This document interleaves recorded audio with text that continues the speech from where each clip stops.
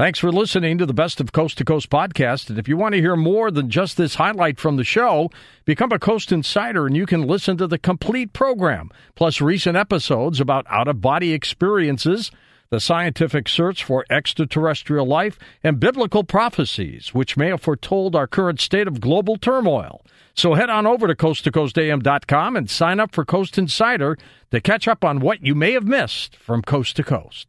Now here's a highlight from Coast to Coast AM on iHeartRadio. And welcome back to Coast. George Norrie with you. What a really great night we've got in store for you tonight. Two of my favorite guests, L.A. Marzulli, Russ Tisdar with us. L.A., of course, is an author, lecturer, filmmaker. He has penned many books, including the Nephilim trilogy, and has received an honorary doctorate for his series from Pacific International University.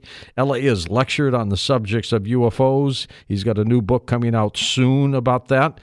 The Nephilim, the ancient prophetic text, as well, presenting his research at conferences and churches, as well as appearances and interviews on media outlets worldwide. L.A. Marzulli on Coast to Coast. L.A., welcome back. Good to be here, George. Thanks for having me on. And let me bring in Russ. Of course, Russ was with me some time ago. Russ is a licensed and ordained minister. He was a former police chaplain at the University of Akron's Police Department and was permitted to teach on the occult and satanic crimes. Russ works with the victims of satanic ritual abuse and has investigated these satanic rituals, occult crimes, and mind control. Russ founded the agency Shatter the Darkness back in 1982 to engage extraordinary underground growth of satanic ritual abuse and its connection to the Nazis, government programs, programmed assassins, and has spent thousands of hours working with many victims and in investigations of the connection and ritual crimes. Russ, thank God you're still okay. Thanks, and welcome back.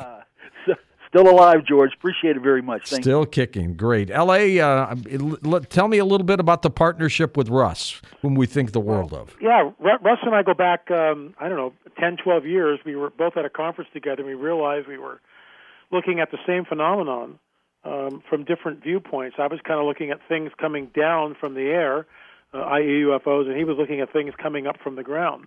And we just hit it off, and we've been in, numerous conferences, well over 30 or 40 conferences together.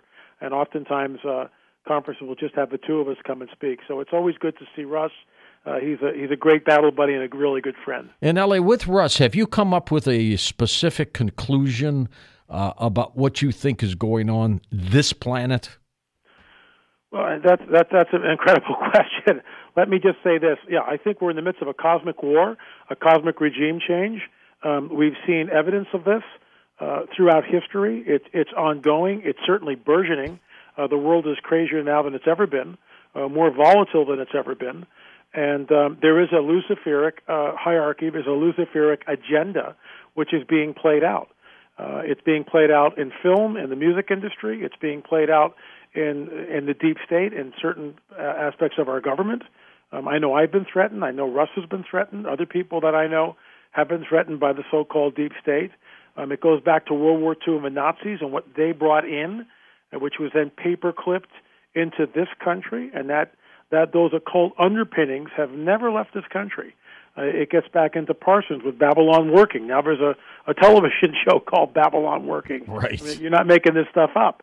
They probably been listening to Russ, and that's why they came up with the show. That's a good point. Russ, what was it that got you interested in investigating satanic rituals and that kind of abuse? Oh, just hearing the stories. When we started hearing the stories, that was the big issue. There were so many individuals coming to us in 1980, 1982, 3, and so we formed a team to say, wow, these are wild stories. I mean, we believe that there's a dark side. We know there's really this stuff, but to hear this ritual stuff and organized stuff and underground stuff. So we began to investigate and go back, look for it, underground, dig up bones, do all that, travel everywhere to Europe. So we've done that for 30-some years. We're doing it to this very day, and the evidence is there, George. All that many people fear that's out there, there's a dark thing, a new world order coming. It has boots on the ground, and it's more ingrained than we realize. It's more organized. I mean, it's deeper than even the deep state idea because it's supernatural. It's an interface. with the Dark Side Collective and the humans who have, call them the Illuminati, call them the Ancient Brotherhood, call them the secret, the shadow system, government. They're there, and they're moving forward. And feel free, L.A. or Russ, to jump in and react to what the other or one of you is saying at any time, okay? Both your mics are up, and you'll be able to do that. When you mentioned, Russ, underground, it brings up to me underground bases and things like that. Do you think they exist? Well, sure. There's evidence of that for sure. Even in the state that I live in, there's one of the big four, Wright-Patterson.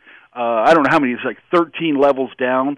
Look at the boring machines that have built the underground all over the United States. That's true in Russia. That's true in Europe. When I was at the Himmler Castle in Germany, Wedelsburg, the vast underground there. And I believe, as you look in the book of Revelation, when it talks about the wrath of God, look how it talks about the inhabitants, the ones that connect to the Antichrist.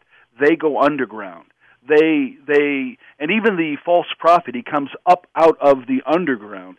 So there's no question that the underground, thousands of years ago in the Old Testament days, Ezekiel 8 shows it very clearly. They were underground, they were operative, they were organized, darkest of rituals you can think of, and yet now it's beyond anything, George, in collective human history. L.A., what's their end game? What do they want? Well, they basically two things. They want control of the human race, number one, but they want to be worshipped. These ancient entities, which are underground, as Russ just stated, want to be worshipped. And what's incredible, when we uncovered the Kandahar giant story, we broke that in Watchers 10. That's when I was contacted by the so-called deep state and basically threatened because that was way too close to home for them. That giant, which was at least 12 feet tall, came out of a tunnel system. That tunnel system, I believe, connects at different points throughout the planet. Now, I can't prove that, but we keep hearing, stories like this. But, you mentioned deep underground bases. In my film, In Their Own Words, we have two people that come on the record anonymously because, again, they won't come on camera. We have to disguise their voice, the whole deal. They talk about being taken down into an underground base. And this one particular person was groomed. He was he scored really high on his test, and he was in a branch of the armed services, but he was being sort of groomed by the brass, and these high-ranking officials would come and take him out and get him liquored up on the weekends. And one weekend, instead of taking him back to the base, they drove and drove and drove. And they wound up in this very remote area, and the mountain basically lit up, and they went down into the mountain. And he found himself, and Wesley Sangiorgi does a wonderful job bringing it to life with CGI, but he finds himself in this underground base where, UFOs are hovering, and there are aliens working side by side with American Army personnel. Now, we've heard this before, but this contact that came to me was my first, person that I've ever talked to that had claimed to actually been there. But then there's another witness who came on the record, again anonymously, who basically stated the same thing. Something is going on. We know that deep underground military bases exist, and there was a quid pro quo. There was like a Faustian pact, if I can use that expression, years ago, maybe in the Truman era, the Eisenhower era, when all this, paperclip stuff, the Nazis came in, and with that came occult workings and an occult belief system that had been working all the way through the Third Reich, and it just kind of went underground, as Russ said. It went underground, and it's still here today. Well, wasn't Hitler obsessed with the occult? Absolutely, completely. I believe Hitler was an occult adept. I think he was completely sold out to the dark side. I also think he escaped the Fuhrer bunker and lived to a ripe old age somewhere in South America. Yeah, Argentina, somewhere like that. Yeah. Right. And then you have Hitler with Himmler. Their dream was this, and they stated the goal, 200 million God-men. Now, what they meant by God-men, hybrids. They have that from spiritual secret doctrine, engagement with those entities. I stood in the Hall of the Dead there at Wedelsburg Castle, where they would sit down there waiting for those entities to communicate, to give them ideas. They would summon. They had Willigut, the sorcerer, summoning. So, George, the entire basis of the Nazis was supranatural, and that was like a massive spike in the development of this agenda. And so I look at it as an 80-year agenda, but the last 40 years have demonstrated it here and around the world, and now we're seeing the eruptions of it. But here's the point. What we see right now, what we're able to look at, investigate, and the unbelievable underground that we have been able to see, we're scratching the surface. It's bigger, it's broader, it's darker, it's menacing, and it's predicted to literally spring out after the Great Chaos. Is it more intense now than it was, let's say, during the Nazi era? I would say yes, for a couple of reasons. One is, look what occurs over there in the regional area. They call it a world war, but there was a region in which it all began to develop. It's kind of like the seedlings of the end. The very end was dropped there. So when the Nazis lost, what happened to them? Did they lose really? No. Everywhere you follow the rat lines worldwide, George, New Zealand, Australia, South Africa, South America, all through Europe, United States, Russia, every one of those places those rat lines go, within 20 years, the rise of satanic, ritually abused people. Now remember, that's the tools they use. Their goal, master race, hybrid or altered humans, for one reason.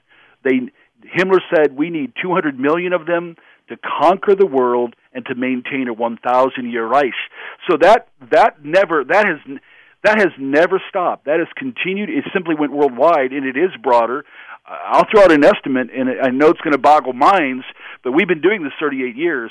I believe at this point, when it comes to ritually abused, altered humans, highly demonized, programmed, we're talking 4 generations and 100 million on a global scale. On this planet right now? On this planet right now. Wow. Listen to more Coast to Coast AM every weeknight at 1 a.m. Eastern, and go to coasttocoastam.com for more.